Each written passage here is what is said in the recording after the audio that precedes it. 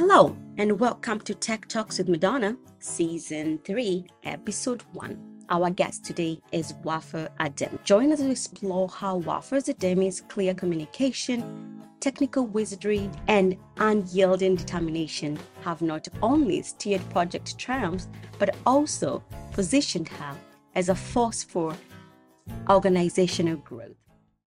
It definitely wasn't easy. I remember the first few times leading a technical team and just hosting a stand-up in the morning with the developers and them not just talking over me or not taking seriously what I'm saying was very difficult at the start. So I really had to navigate and learn how to make my voice heard. You're ready to be inspired by innovation and impact. This podcast is a must listen. Highlighted by her role in launching the Dynamic Seconds phase of Drag Cup School, featuring groundbreaking courses on no-code technology, Wafa's accomplishment truly shine.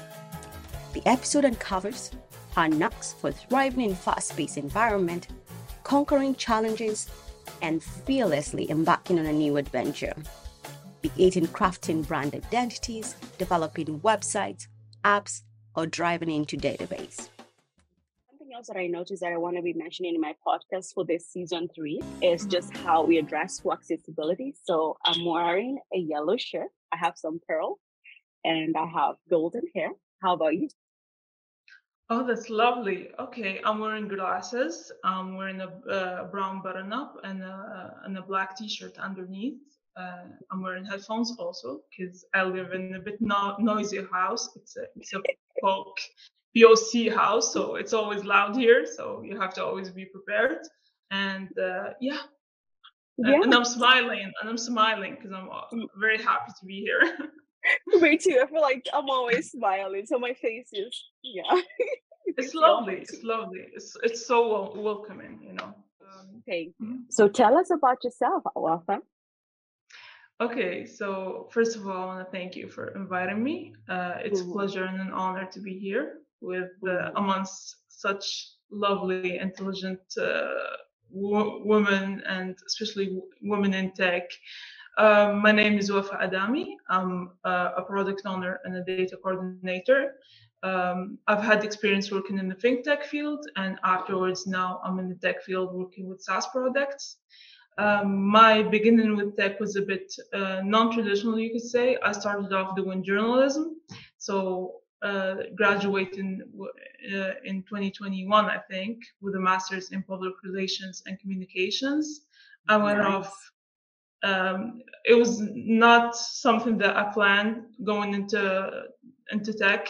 I graduated with the full intention of staying in journalism. I did journalism for 1 year and a half, writing the international news column for a local newspaper, and also some editing and copywriting for other sections of the newspaper. And we also had a TV channel. Afterwards, I kind of found myself being, you could say, pulled into the tech world through data management, product ownerships, and project management. So my start was with I think Google does these certifications in project management. So I did a couple of those. And afterwards, I was just hooked because I think I found a lot of the qualities that you'd need in a project manager's or already qualities I already possess myself. Like I said, afterwards, I found myself in the fintech field working at Picera, one of the leading East European fintech companies in payment companies and digital banking. So I started off in Picera working as a data coordinator for a couple of months, and afterwards I just found myself. Right now I'm working as a field, so for Drag Cup, which is one of the leading, you could say it's one of the only, and specifically here in Algeria, the only company in Africa that works with no-code technology. So we work with no-code technology. We also have this new project that we're working on right now, which is Drag Cup School. where it's a bunch of courses in no-code technologies. So we're encouraging the youth and people who have no, you could say, technical experience or expertise to get into tech via these no-code tools. Wow. Mm-hmm. I mean, that is an amazing journey. I mean, just listening to you transitioning from being a journalist to now somebody that's leading the world in tech, and also Women Tech Makers Ambassador. That is amazing. So let me ask you a question. So how did you hear about the program Women Tech Makers Ambassador, and how did you become part of it? So for the Women Tech Maker Ambassador, for my journey from being just someone who was participating in these events here organized by the Women Tech Maker, to someone who's an ambassador and actively participating into it, I think we had a similar transition. So a friend dragged me to one of these events, and I just found myself being just gravitated to the atmosphere, to the women there. And I just decided that I want to be active in the community, someone who's actively participating, encouraging other people to get into it. I haven't been an ambassador for long now, but I'm actively organizing these panels, these talks. I'm trying to get to talk with the youth, college graduates, just to introduce them. Because I think with the tech space, it can be a bit daunting for someone, especially for people who don't have the kind of technical experience or expertise. Someone who went to college for, I don't know, English or writing, and they tend to like it can be a bit limiting. So yeah, I mean, I went from just a spectator to actively participating without even like realizing it, you could say. Well, those are the best. I feel like those are always the best. It's the same with Yeah. me. Somebody pulled me to an event and I was like, wow, I want to be part of this. Like, how do Yeah, I of become course. part of this? I love that. Now, there's something that you mentioned that really I didn't know about you, that you're from Algeria, which is actually a country in Africa. And I wanted to ask you, do you find tech welcoming there for women? And what are the kind of challenges that you face and encounter? And also, just not to make it very big, but how can you encourage other women through programs like Women Tech Makers Ambassador to feel welcome? I mean, like you said, being from Algeria, it's not the most well-known country. Sometimes you talk to people and you say, I'm from Algeria, but they mistake it for Nigeria or some other country. And especially with the tech space here, I mean, it's very new. Over the last 10 or 15 years, we have been progressing in these fields, especially the tech space. And for a while now, it has been very, very dominated by just men. It was very rare to see a woman that's a data scientist or an engineer or developer. And I think with my generation and these generations that are coming now, um, this popularity or this willingness to learn and get into the tech space is becoming more and more common. Um, like I mentioned, it was very male dominated for a while. So you can imagine how difficult it was for women to come into the space. I mean, just speaking from experience, I think I found myself in a bit of a situation sometimes where it's just me in a team of like 10 or 15 men. And being a product owner or project manager, sometimes it could be a bit daunting leading these men, these technical teams, and you could be taken a bit not taken too seriously, because they see you as a woman, they see you as a young woman especially, and it can be a bit hard to like plant your roots and really demonstrate how you work and your expertise. um, I think the country, especially our state, is doing a good job recently with encouraging people to with encouraging people, especially women, to participate and become a part of these spaces. We have the startup fund here in Algeria, which encourages youth and especially women. We have special capital ventures who are focusing more on startups that are founded by women. And like I mentioned, with the Google Women Tech Maker program, it has been a crucial and very important, has been playing a very crucial and important role here in Algeria, just to host these spaces, host these talks with women. I have a follow-up question on something that you mentioned that really resonated with me. And I want to ask you, in a group, let's say of 15 men and you're the only female, and then you're leading the product.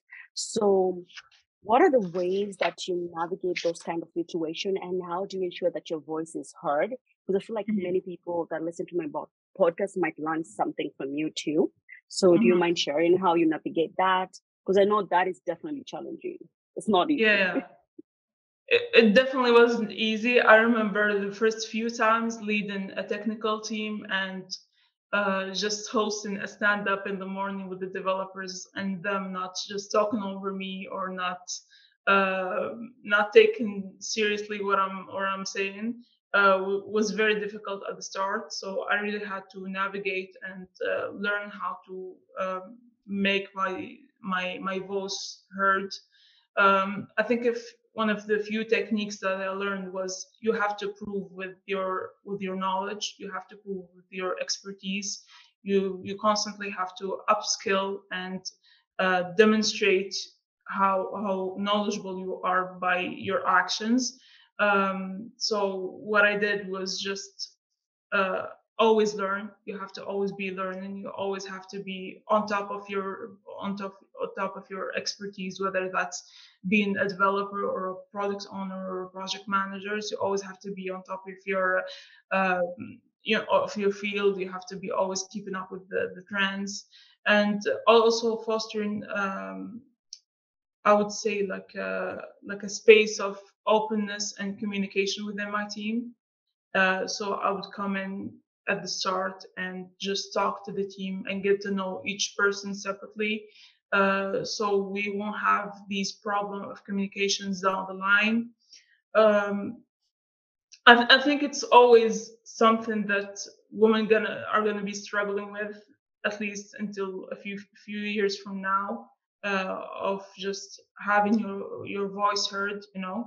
Um, I mean, uh, like I mentioned, I think you really have to navigate with it and live with it and prove yourself, because if you want to be heard, you have to make sure that your voice is loud and clear and that you know what you're talking about.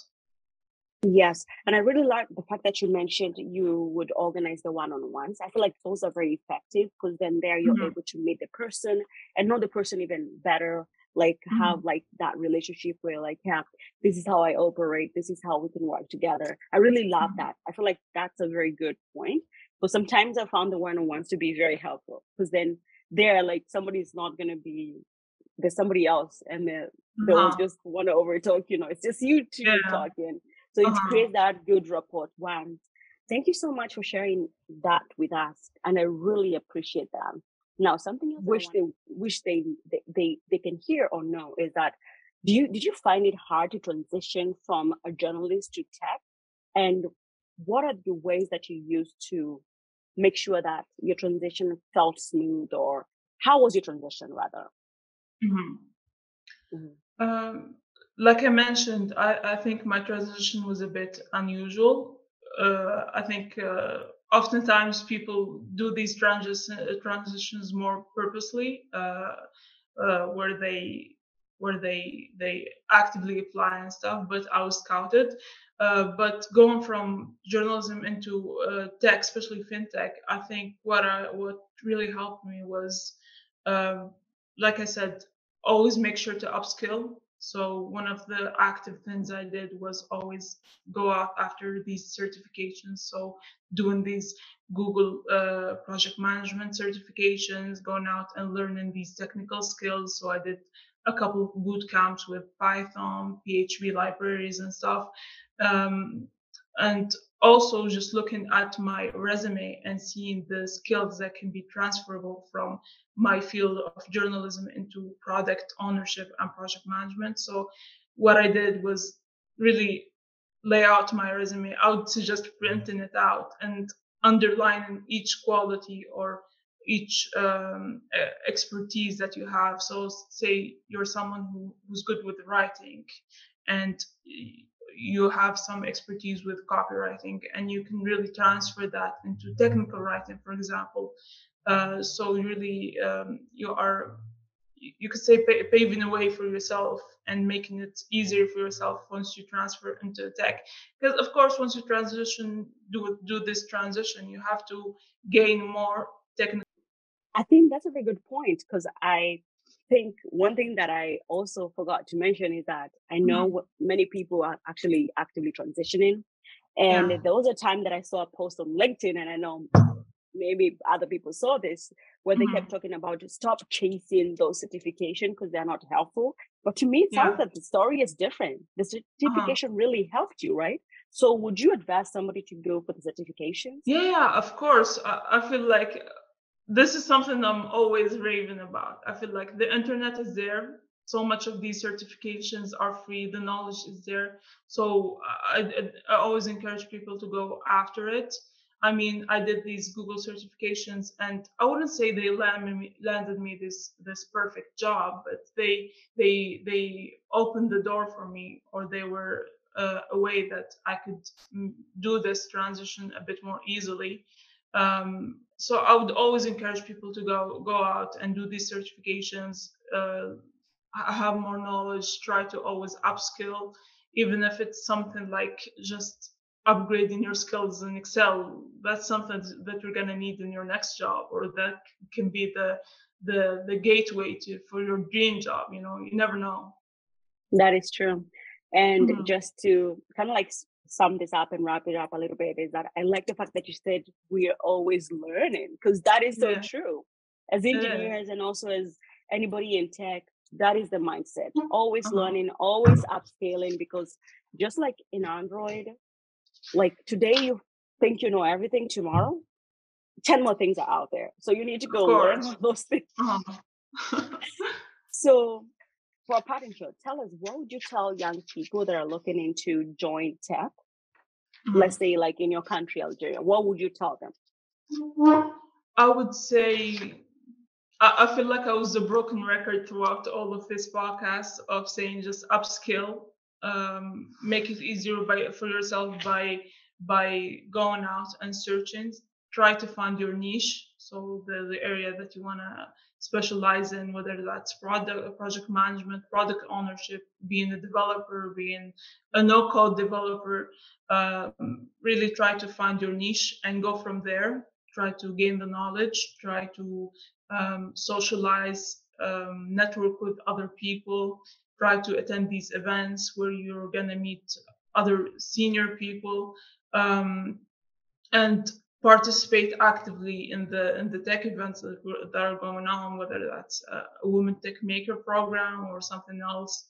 I think being purposeful and conscious when doing these kind of transitions is always important. You have to create a sort of roadmap for yourself. I know that's something very common, like becoming a developer or Android developer. You have to build the roadmap and follow the roadmap. So I would always encourage people to do that. I mean, that's the kind of thing that we're trying to do here in my current company. It's a startup. We're trying to pave the way to other people, to graduates or someone who's in a field and they're trying to do this transition into tech via these no code tools, and they immensely help people do these kind of transitions more easily, because you know, with becoming a traditional developer, it's a lot harder than becoming a no-code developer. You have to invest a lot of time, you have to invest a lot of money, you could say sometimes. And with these no-code tools, I mean, it makes it a lot easier. Well said. Thank you very much, Wafa, for being our guest today. It was such an honor to have someone from Algeria come to our podcast. So I'm so happy. Thank you. I mean, like I said, I'm such a fan of the podcast. So just being here, I'm just fangirling, you know? No way. I am. Oh my gosh. I am. I swear. Like, I've been a fan of the podcast for a few months now. So just having the opportunity to talk and get my story out there is an honor. Have a great day and talk to you.